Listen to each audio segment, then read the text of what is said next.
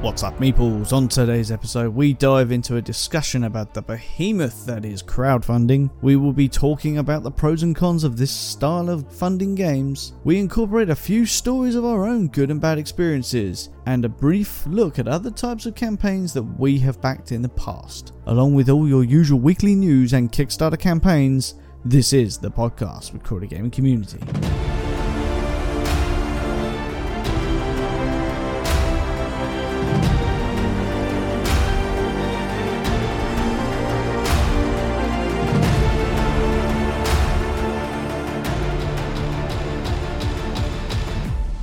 What's up, guys? My name is Jason. And I'm Ian. And we are two game club organisers shooting the breeze about tabletop gaming. Along with Paul in the CGC newsroom, we would like to welcome you to our podcast. So put the kettle on, grab a brew, and let's dive into this week's episode with a quick look at what has graced our welcome mats and tortured our bank accounts this week. So Ian, what have you ordered anything this week, or has anything turned up? Well, there's one game that we've both ordered in different ways. One of my favourite games that I've backed last year was a board game called Dinogenics, and they've done an expansion for it and a second edition. So I ordered an upgrade kit and the special edition. You yourself have ordered the second edition plus the expansion. I have indeed, yeah. I remember playing that game when you first brought it down to the Crawley Gaming Club, and I absolutely loved it. It made me go and play Dinosaur Island as well, which I've got to admit I actually prefer Dinogenics. I'm the same on that front. It's just, it feels like Jurassic Park, you know, the board game, and it is a really good game. I was gutted that one never got a retail release, so when they came up with the second Kickstarter with the expansion, had the original game as part of it, I had to get it. Yeah, so the basic pretense of this game, you have an island in the middle and everyone has their own island with a park on it. You have to get cards that have the DNA for particular dinosaurs. Getting sets of cards allows you to build a dinosaur in your park. You also have to spend your actions earning money, earning visitors, building fences, earning food for the carnivores. Goats! My biggest memory was the first time I played this, Jason decided, I don't need dinosaurs, I'm just going to build a goat farm. And fenced in a load of goats and forced us all to have dinosaur rampages because we couldn't feed our carnivores because someone over there, no names mentioned, Jason, had almost all of the goats that were available in the game. It was a genius plan, and it although it didn't win me the game, it did bring a good use of the quote, "Where's the goat gone?" Exactly, and it brought me close to winning the game though, because obviously the only dinosaurs I was putting in were herbivores, which I really realised my mistake afterwards, considering I had an unlimited food source.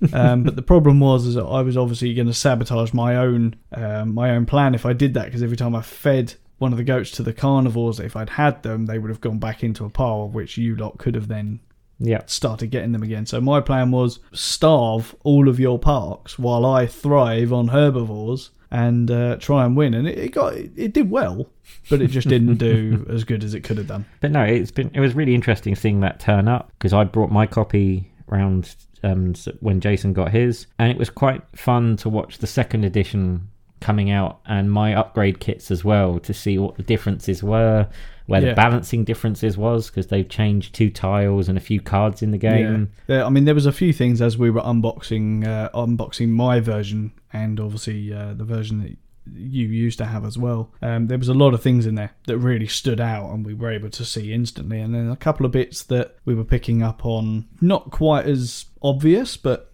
nice little game mechanic changes. But we have discussed this, and we are going to talk about that in a lot more depth. Probably worthy of its own episode once we have a little bit of a playthrough of the new expansion as well. Yeah. So look out for that, and that's that obviously turned up for you, and it turned up for me as well. Mine was a day later, of which I was most displeased. And I thoroughly took the advantage of sending Jason lots of pictures of my nice shiny new game, but then tortured myself by promising that we both wanted to open together. So we knew we both got each other's reactions ready for when we would go back to do our own reviews on it. Yeah, exactly. So yeah, that was Dinogenics, the second edition, and the Controlled Chaos expansion. The only other game I've had turn up this week for me was another Kickstarter that I backed. a little while ago called Micro City, which is a second edition printing. It's only a 1 to 2 player game, but it is a small box game, and we've discussed this many times. Myself and Ian absolutely love these small box games. So, quick rundown about what Micro City is. The blurb on the back, if you like. Micro City is a compact game in which you take the role of an engineer whose task it is to build a metropolis. Plan your actions and build your city wherever you like. At home, on the train, on a plane. Several game modes, various challenges, and a random distribution of districts will make each game different. So how does that sound, Ian? It sounds really, really good fun. I had a quick flick through before we started. There's multiple game modes in that game for both single player and for 2 players. There's co-op, there's PvP, I believe. I definitely saw the co-op bit in there because that's when I caught my eye and I got distracted.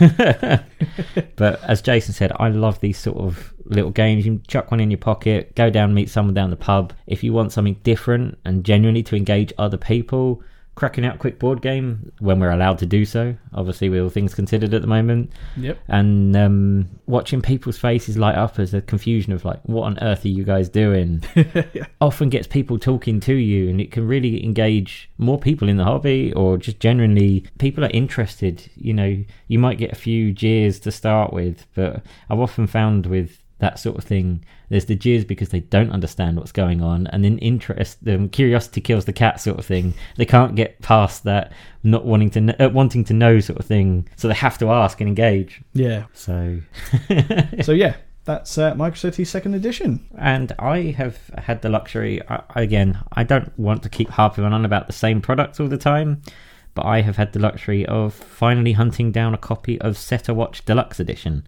So this was the game that we've mentioned in previous episodes that our friend Ed kindly got me to try on Tabletop Simulator because he wanted to know whether it was good before he bought a copy. Unfortunately, like me with almost all board games, I fell in love with it and then have sort of since been looking for my own copy.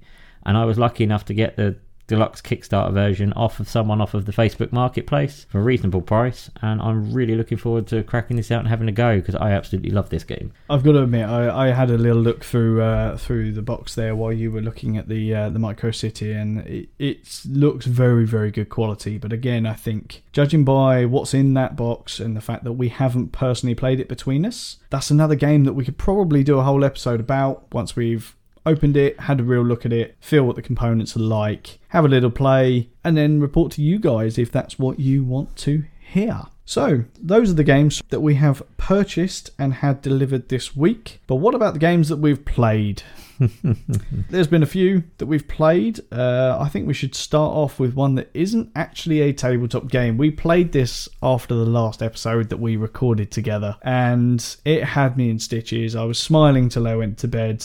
It's on the Nintendo Switch. Ian, would you like to explain? So, just as a quick disclaimer, it's not just on the Nintendo Switch. It's on PC, PlayStation, Xbox, and the whole caboodle, but I own it on the Switch. Yes. And the game is called Moving Out, and it's done by Team 17, the people who made the Worms games, and have also made Overcooked, both of their games, which are, again, very similar. It's a party-style game. It's meant to be silly. It's meant to be fun. You have to work between you as a removal crew of silly-looking characters, trying to get X amount of items out of the house into your removal lorry. And, of course, breaking everything as you go. Yep. You know, first thing I normally do on one of these is jump straight through the windows. You have fragile goods. There are silly little achievements, like one of them is a basketball. You've got to try and score a slam dunk sort of thing. I do remember on that particular episode, because it's a timed thing, isn't it, to get bronze, silver and gold, and we spent the entire gold to silver section trying to get a slam dunk of the basketball. So needless to say, we didn't do very well on that one. But the simple pretense of the game is not nailed down, dump it in the lorry. Yep.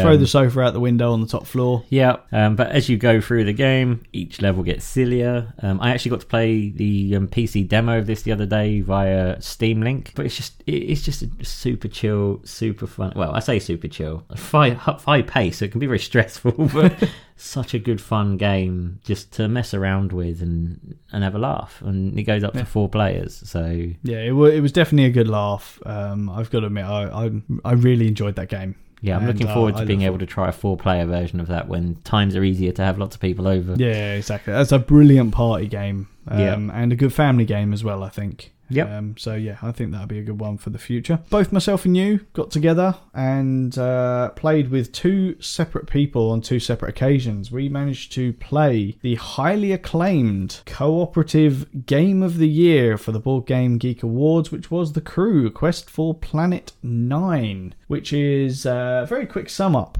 I think, of that game. It is a trick-taking card game. So I will read the blurb on the back of the box for you as to exactly what it says. Astronauts wanted. Scientists say there is a mysterious ninth planet located at the edge of our solar system, but despite all of their efforts, so far they have been unable to provide substantial evidence of its existence. Join this exciting space adventure to find out if the theories are just science fiction or if you will discover Planet 9. In this card game, you need to complete 50 different missions as you travel across the solar system, but you will only succeed if you can work together as a team to master the challenges and achieve your overall mission. Communication will be essential, but in space, things can be more challenging than expected. So, basic pretense of this game, it's called a trick-taking game, which is something me and Jason hadn't really come across before.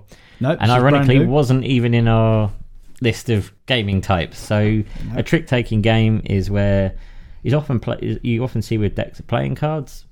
This just has like four coloured sets of cards, green, yellow, blue and purple, and they go from 1 to 9, and you have 4 rocket cards. And to do a trick, each person has to play a card. Person with the highest number of that colour, you have to match the colours, wins, with the rockets winning, trumping everything else. Yes. Now where this game comes in, it's got a smaller deck of cards as well, which is effectively your mission deck. And depending on what the mission in the book says, it might say one player has to win 2 tricks with certain numbers coming up. So for example, we go with green 2 and pink 5, or purple 5, sorry. And basically that player has to win the tricks of that round, but someone has to play that numbered card. So to give you an example, if it's a 3-player game, it has to be at least 3 players. If I was player 1 and I had to win the trick, and we're going to go with the purple 5, I might play the purple 9 because I know I should really have won the trick playing that. Yep. Player 2 might play the purple 5 to make sure we win that round, that we have the correct number required. Yep. Jason would then have to play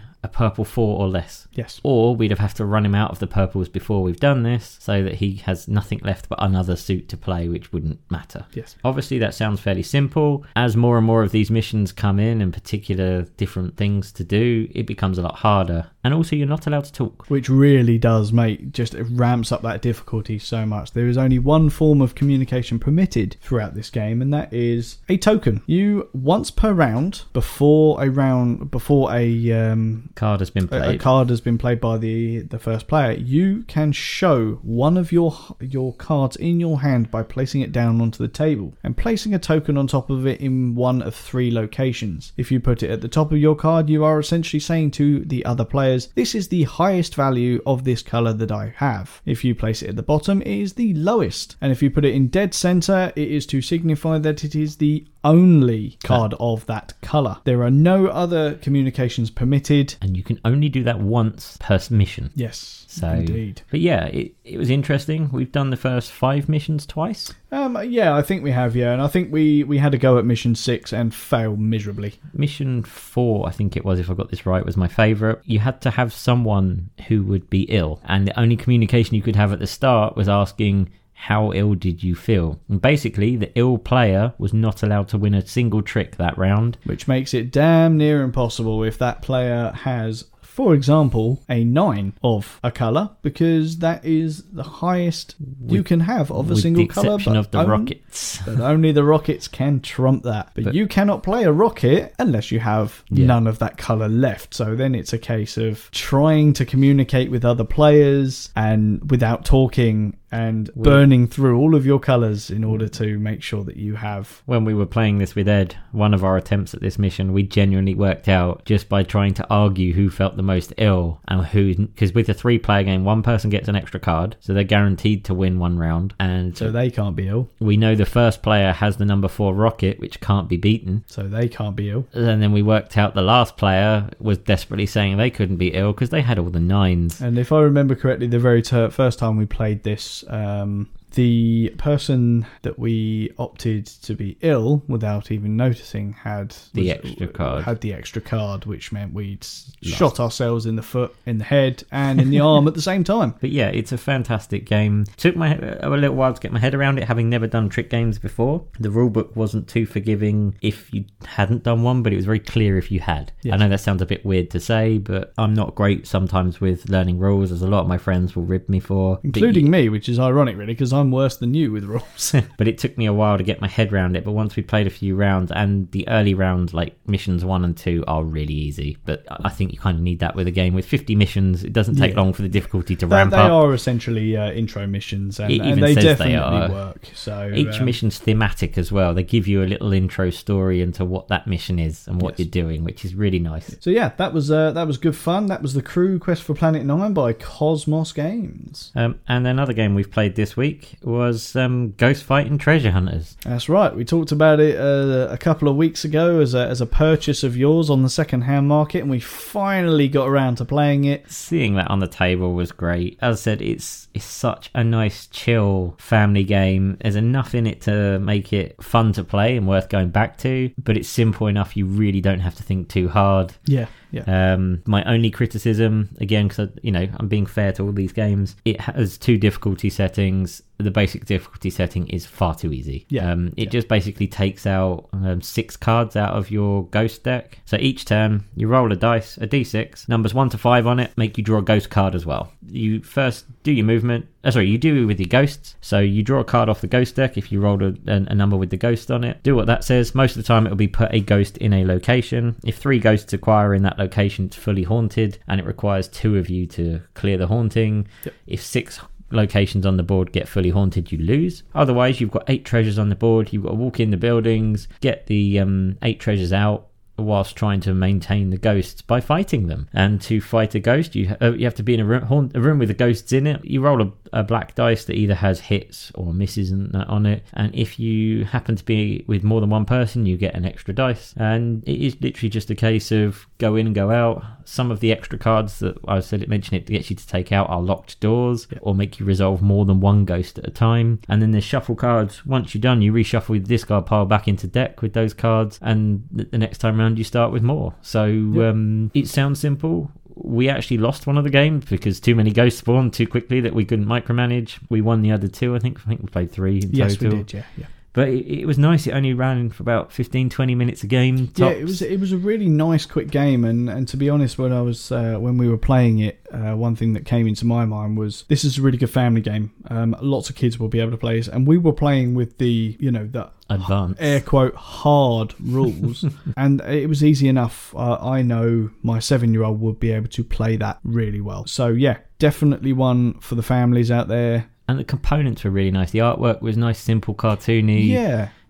I believe they're glow-in-the-dark ghosts with it. We never actually tested that. But you get a load of the smaller ghosts that, as I said, they do look like they glow in the dark. I think it's 6 of the bigger flame ghosts. Yes, it was. Because it's only 6 that you need for the haunting. So yeah, some treasure, cardboard treasure tokens, which would have been nice if they were plastic or something. Yeah, but they sit in the back of the characters, and then 4 characters that just looked nice and cartoony and quite diverse. So yeah, definitely. So yeah, that's the games that we played this week. There's a nice bit of variety in there. It's really nice to get back to being able to play games again. So what we're going to do now is we're going to move on to our main subject of the week, which our topical discussion will be on one of our favourite subjects, which is what, Ian? So that's right, we're diving into the deepest, darkest depths of the behemoth that could well be behind the growth in modern board games that we've seen appearing on the shelves across the world, and that is the introduction of crowdfunding, and especially our favourite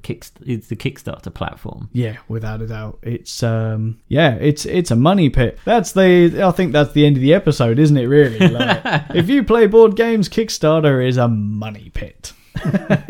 We need an AA group for Kickstarter. We are going to start our own Kickstarters Anonymous, I think. My name is Jason, and I am a Kickstarter addict. I haven't backed a game now for probably 3 minutes. So I think it's pretty safe to say that if it wasn't for Kickstarter and crowdfunding, some of the games that are on the market nowadays just probably wouldn't have ever got a look in Back in the day when, in order to get a game published, you had to go to a game publisher and they had to like it, essentially. But, you think of some of the games that have hit Kickstarter. Perfect example is we've already mentioned Dinogenics today. Yes. You've already said that didn't have a retail version. It just went through the Kickstarter platform once. They got that game made. It done so well and there was such a demand, they got to go and do it again. Exactly, and they've made probably more than enough to live on and just to continue making games, which I really hope they do. So for those of you out there that don't know what Kickstarter is or what crowdfunding is, I'll give you a little bit of history. I feel like a real nerd because I didn't actually have to research that much of this. I actually knew it. Insert Homer Simpson quote here. Nerd! I am a full-blown nerd and I am proud of it. So, a little backstory on the history of crowdfunding. As we know it, it came to be, actually has its roots from the music industry, which is actually how I knew about it in the first place. I used to be in a band myself, and I knew a little, I've always loved music. I've always been into music history. So the first documented form of crowdfunding was actually done in 1997 by a British rock band named Marillion. And it was done to basically fund a tour of the United States, a reunion tour of the United States. And it brought in nearly $60,000, which back then was crazy amounts. And then 3 years later, saw the turn of the millennium and saw ArtistShare become the first documented crowdfunding website, which would hit the World Wide Web. And basically, it was like firing a gun at the start of a race that we see going on 20 years later today. So yeah, there's been many different sites that do this kind of stuff, from Indiegogo and GoFundMe, in 2008 and 2010 respectively. But the behemoth that we refer to in Kickstarter is hands down the most well-known, and that didn't come along until 2009. So, one of the questions I ask myself, to be honest, is why is Kickstarter the most well-known? What have they done differently to the others? That's the kind of thing that we can discuss, I think. I think it's a case with anything. It's what becomes the most preferred platform at the time and what becomes more recognizable. It's the same with social media sites, instant messaging. We've all gone through different phases where different ones have been popular. Who remembers the days of MySpace? Oh, God, I love MySpace. and AOL Messenger. Oh, I think I'm bringing back nightmares here at the moment. But, and even silly things like really going back in history of the war of VHS and Betamax. It's what gets the most popularity and the most funding and the most exposure. Yeah. So I don't think there's any example why one's better than the other. I can definitely remember earlier, going further back, GoFundMe seemed to be the one that I used to probably know more, but that seemed to be more for projects that were like, I've just had a house fire, I need a replacement set of this, or... They've sort of all ended up with their own niche of the market, really, haven't they? But Kickstarter seems to be the one... Kickstarter seems to be a product-based to me. It's not. I know it's not just that. I must stress it's definitely nowhere near just that. But for me personally, everything I've ever done on crowdfunding has been for, mostly for gaming, but specific items, and the production of something, rather than funding someone to go do something. Yeah. It's more funding something to be created for me instead. Yes, completely agree. So, a rough explanation of what crowdfunding is, how it works for anyone that's never done it before, doesn't have a clue what we're going on about. So I'm going to ask Ian to explain how crowdfunding works. So, so basically the idea is an individual or a group of people will come up with an idea of something they want to create. I'm going to use board games because it's what we do and it's a perfect example. I have one literally in my hand now that's come through the crowdfunding route, in that, someone's come up with this game idea, they've designed a game, they've tested it, they've got it all happy. They've then worked out that they have no way of funding any way on their own of getting that into production. So otherwise this game may never see the light of day. And it is a good game, using this one as an example. And instead of the old traditional way, like Jason mentioned earlier, of trying to find a publisher that could then take on your game, have control over what they do, they went down the crowdfunding route and they basically set out their prices. They went down routes of how much it would cost to produce, where they'd get test components made and everything they need to do abroad and all that sort of stuff. Good example for that at the moment is we are watching constant development of the Jurassic World game we keep mentioning. Yes. They put out videos, they send out production copies, but they found where they want all these games have found their routes where they want to go, worked worked out their costings. They've then used these platforms of crowdfunding and said to people, look, we can't make this without your help. Who would like a copy of this game via this system? This is how much each version of the game is going to cost. This is how much the shipping we think is going to cost. And if you do back it via this way, a lot of these campaigns will offer you exclusives as extras, and they'll have a tiered Kickstarter exclusive section where as you reach each stretch goal, that's the words I was missing, you'll unlock more and more bonuses for your game. Yep. Good example is, again, I know we harp on about it, but it's how we spent so much on the Jurassic World game. It's because we were sitting there watching the totals reach what more and more that we were getting for our games. So that enticed us to then put more money in to buy extras to then help reach another goal. And some of them do social goals, so like getting their word of mouth out via things like Facebook, Twitter, all the other social media. Some of them, we've even been approached by some Kickstarters on the podcast channel even. Unfortunately, some of them haven't been helpful, like a USA exclusive one. Thanks, guys. But yeah, we love hearing about that sort of stuff for us as well. But yeah, and these games wouldn't see the light of day if it wasn't for this platform. No. And there are even big names using this platform. Big board game company now that made their presence well known was Cool Mini or Not, and they are known, as we joke quite a lot, for being the board games with 50,000 miniatures attached to them. Yeah. But they got their name through the Kickstarter platform, and they still offer a lot of their games now through Kickstarter, even if they potentially don't need to, just because that's where people know where to find out what's the latest coming from them. Yeah, and it's nice because there have been companies, like you said, like Cool Mini or Not, that essentially started on the crowdfunding route, and it's made them into massive gaming companies that everyone now knows, and they've kicked out some phenomenal games in their past. I know one of the ones that we talk about, they did our Wacky Races game that we had with some epic miniatures in that. Probably the only game they've ever released that didn't have 50,000 miniatures. Obviously, I think one of your favourite games as well in Zombicide is a Cool Mini or Not. Yeah, I have enough plastic to make a house out of that game.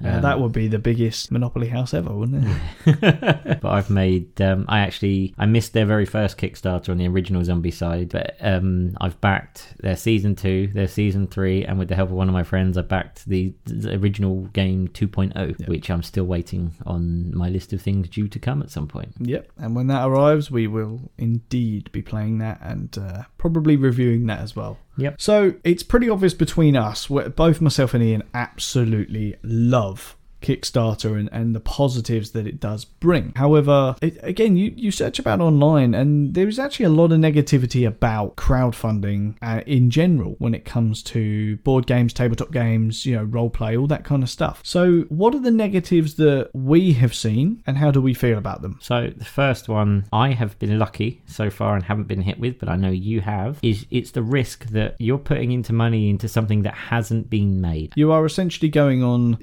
someone coming up to you in the middle of the street and say, can I borrow 20 quid? I'll pay you back. And you sort of go, yeah, of course you can. And it's very trusting to know that person is going to come back and pay you that £20. But it's not just them coming and paying you back the £20. It's you giving them £20 and then coming giving you a product worth like 30, 40. Yeah, exactly. I mean, the very first Kickstarter I did, for example, is the Power Rangers Heroes of the Grid game. And like I said, being the first one I ever did, it was very nerve-wracking for me because I threw £150, I think, something in that region at that game, and the delivery date was over a year later. So it's not even just a case of send us this money and we'll send you a game. It's send us this money and we'll then go and finish designing the game, then we'll send it the details somewhere else. They will then produce that game, they'll send it to us, we'll sort of look at it, and then we'll eventually send it to you. So there's a hell of a long process there, but it's like being a pre-alpha tester on like a PC game for me. And I love being on the journey. I love getting involved in a project, showing my support for that project, and then seeing it progress. And it's even got me to a point where I would love to do something like that myself, and more on that later. Yeah, I was about to say we'll touch on that in a bit. Another negative that I have seen is you're not only taking the risk of whether the game does make it to the end, as we said, you've had one that hasn't, yes, but you're also taking a risk on that the game is actually good. Some Kickstarters come far enough down the line that they may have like a tabletop simulator version to let you try, or a prototype that they can send around to people. Obviously not every backer will get the prototype, but so you can get reviewers to review your game before your campaign has started, which is something I'd like to see more of, and we do see a lot. Yes, so it's definitely picking up a bit more now. But you are taking a risk that a game is good. Now, I have definitely been burnt on this a few times. Yes. And I know you have as well, and some of the games that we'll bring up, we both own. Some games just feel rushed or unfinished, which is an absolute shame. Good example for me, the first one that comes to my head is the Kung Fu Panda game. Yeah, well documented on this podcast, but the miniatures were amazing. Yep. The game itself looked amazing. The campaign itself flopped. It really didn't reach anywhere near the money they expected it to, which is a shame. And theoretically, with an IP like that, it should have smashed it. Yeah, but the fact that it barely funded, really, did it? Maybe a lot of people saw what we didn't, because when it turned up, as I said, the game just feels half finished. They gave you a load of extra villains that literally they went as cop out as saying just replace the miniatures with the miniatures from the original game. Yeah. No new stats rules, or nothing. anything. Yeah. And the new heroes didn't bring a lot. No. And the game takes longer to set up than it does to play, which is a huge... I'd have rather just paid out a little bit more and got a whole load of map boards all pre-set out than... Yeah, completely agree. Than having to flip all your tiles and spend 15 minutes trying to work out what your board should look like, only to then spend 10 minutes playing the game. Yeah. But, and again, there are lots of things that are rushed. We've already mentioned Dinogenics is a good example. I adore that game, but the fact that I had to pay out to get a new board with this expansion because correct the issues. They only sent out a sticker sheet otherwise, and it makes you wonder whether a little bit of more playtesting and a little bit more balancing when you're not worried about time constraints. My Walking Dead game, we've brought that up before. I paid 150 odd pounds for my project. You ended up getting half of what I got for 30 quid. It's frustrating. Again, a good game with a poor rulebook. This brings a lot of what we've spoken before. It's a mixture of time constraints, IPs, things like my Walking Dead game. If you go to an intellectual property and say, I want you on my board game, they give you a time frame to get it done with. One of my absolute positive favourites on this was the Sonic Battle Racers game. But when they were doing the campaign, luckily they hit all their stretch goals, but the last stretch goal they hit, they weren't even allowed to give us a picture of because they hadn't got it approved by Sega. And Sega had allowed them to use the character, but they hadn't approved a picture or a pose or a model at all to put on the campaign. So we got given that miniature, thankfully, and I can't hold my hands up praise enough that they did that for us. But it was funny because they were giving us a blank thing with the name of the character. It was Storm from the Sonic Riders game. We had the other two riders, but not that villain. And it was funny because they weren't allowed to put that on the campaign until they got it all approved. Exactly. We saw that on the Jurassic World game. Dennis Nedry still doesn't have a picture on any of the campaigns because they haven't... And it's due in a few months. Yeah. They would have got the approval now, but when they did the campaign, they didn't have the licensing approval for that or the official picture of the Ford Explorer. Yeah. So, basically a little summary of the negatives that we see there. So, it's not all doom and gloom. It's not all doom and gloom at all. As I said, we absolutely love Kickstarter and crowdfunding. In my top games, a lot of them have come through the Kickstarter platform. Thunderbirds is another example. You hear that a lot from us because it's one of our top games for both of us. For multiple reasons. That came through Kickstarter.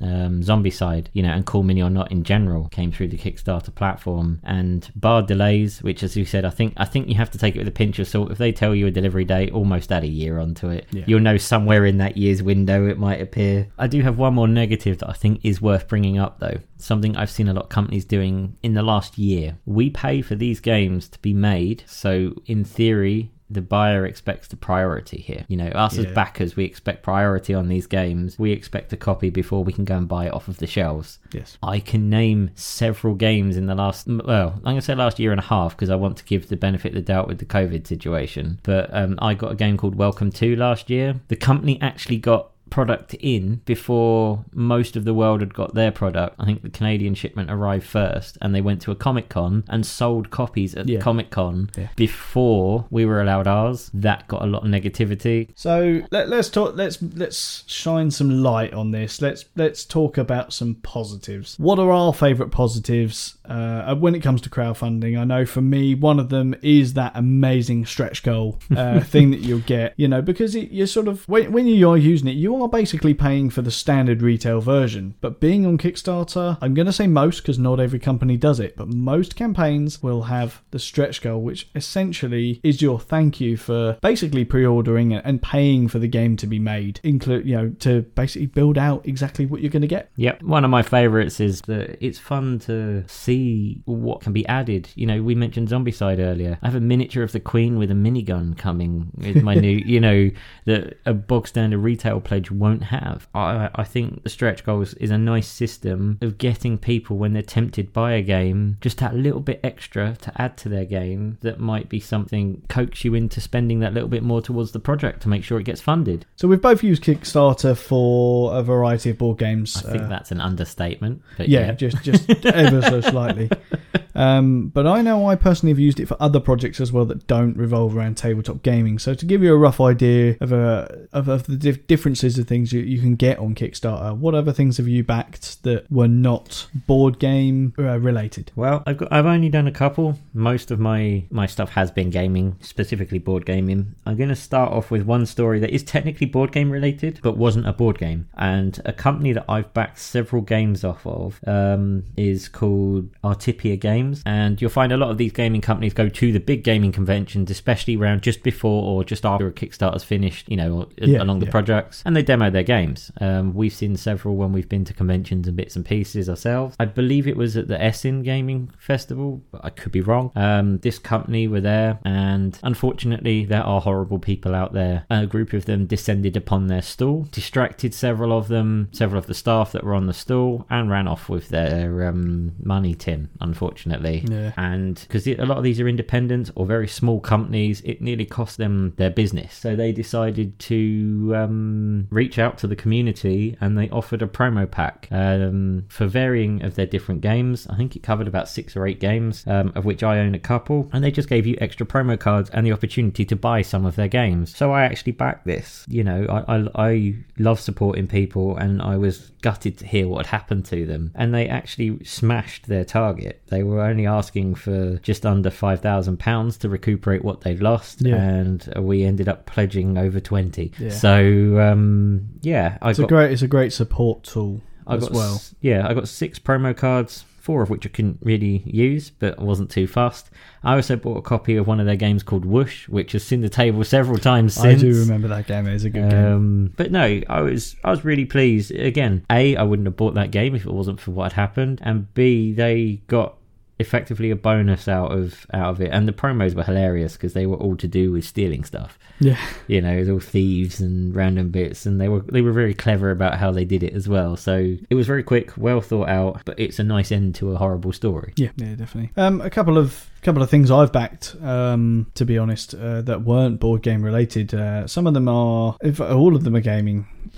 Actually, no, some of them are gaming related. The first of which was a PC game called Hotel Magnate. And talking of PC games, the pair of us have also backed one that's literally going on, I think it'd just about be ending within days of this podcast coming out, called Deathground, a dinosaur survival horror game. Another one that I have backed in the past, it's due out later this year, I believe, which is actually a film that's going to be produced by the guys that do the YouTube videos Bat in the Sun, and it is a Power Rangers based one. It is called Legend of the White Dragon. So really looking forward to that one coming. Another one, and this will actually segue nicely to us revealing a little bit of information for you. I recently backed a book that was going to be written on there, and it's essentially called How to Create Your First Board Game, the 4th edition. And the reason of purchasing this, as you would imagine from the title, is I've expressed interest in actually creating a board game after Ian pitched the idea to me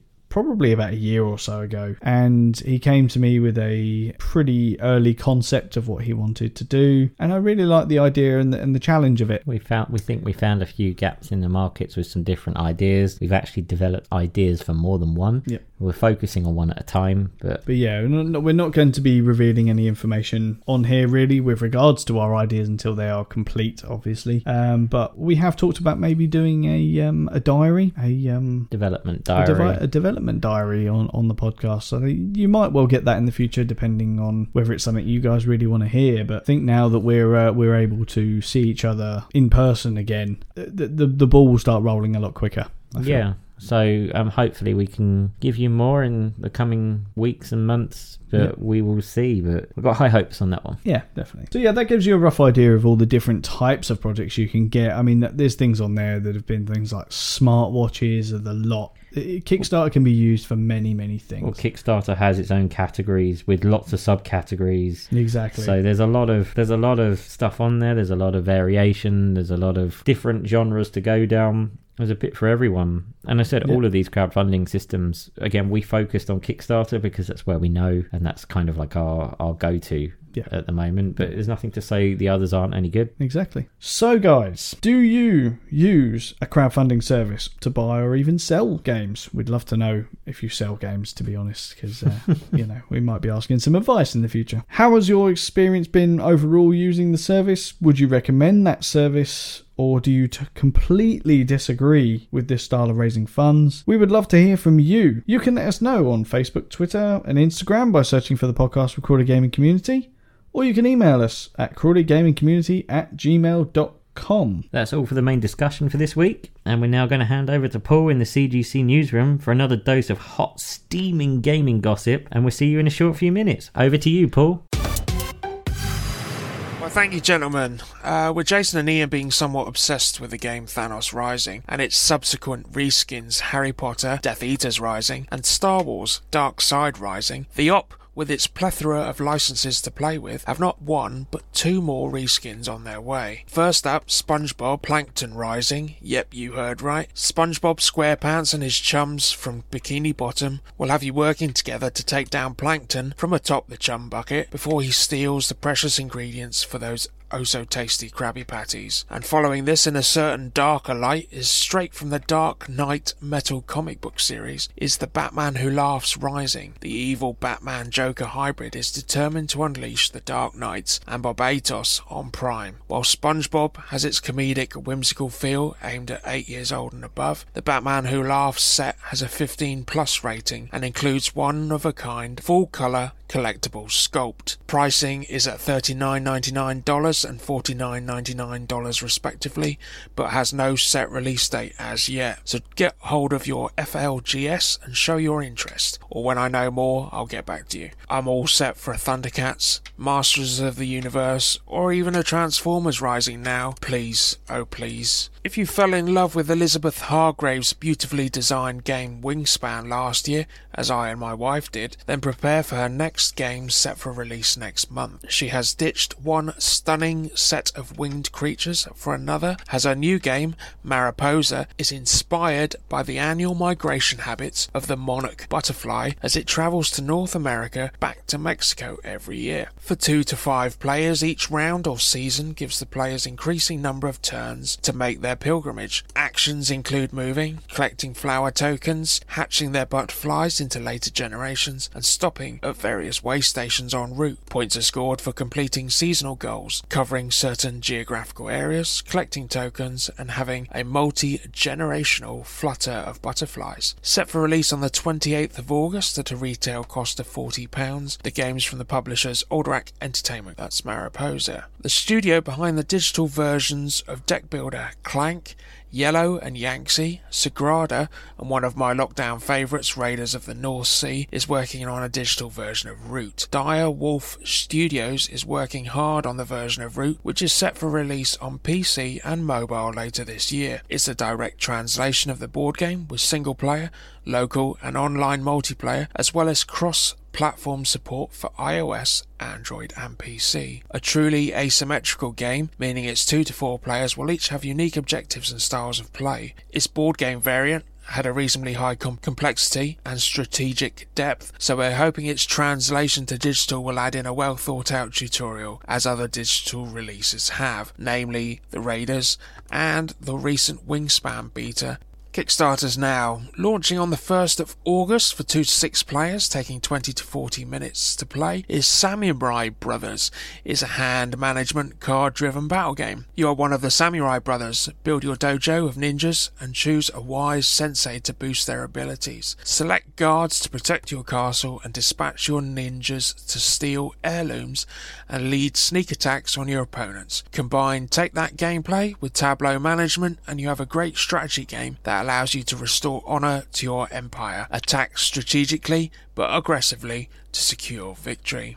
On the 4th of August, for 1 to 6 players, taking 120 minutes, is Massive Darkness 2. A new edition of the original game set 10 years after its forebearer. Dangerous portals have sprung up across the land, but closing them is not enough. Our Lightbringers must travel through and destroy the darkness once and for all. The designers have taken a long hard look at every aspect of the game and spoken to many fans of the original in order to strip it back to its foundations and rebuild a rule set that is not only better but stronger. Each hero now plays distinctively different to each other, growing from level 1 to 10 and gaining access to new and unique powers, with the core box featuring 10 one-shot quests with the added benefit of combining them into a full campaign on release. Also on the 4th of August, for 3 to 25 players, yep, that's right, taking 30 to 60 minutes, we have Ultimate Werewolf Extreme. This brings various new and unique features to the werewolf genre of games by reworking some of the main aspects.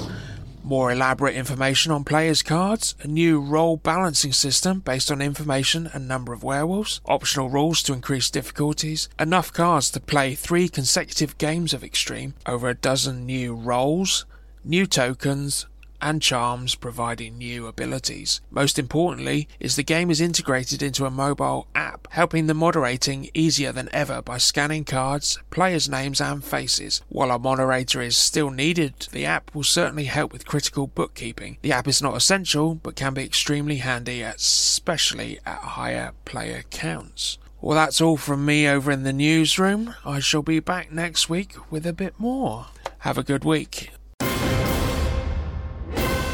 Thanks for that, Paul, and thank you guys for joining us once again. We continue to be humbled by your support of the show and see the numbers going up every single week. It really is amazing. If you do like what you have heard from us, all we ask is you leave us a short review on Apple Podcast, share and subscribe on your favourite podcast provider. We are also loving seeing those t-shirt selfies you guys are sending us, so please do continue to tag us on all of the social medias. You can join us on our Discord channel as well, with the link that is being updated regularly on all of our social media platforms. But right now, guys, that is it from us, and we'd like to wish you a great week ahead. To stay well and stay safe, and of course, roll those dice to victory. We'll see you all next week for another episode. Bye-bye. Bye.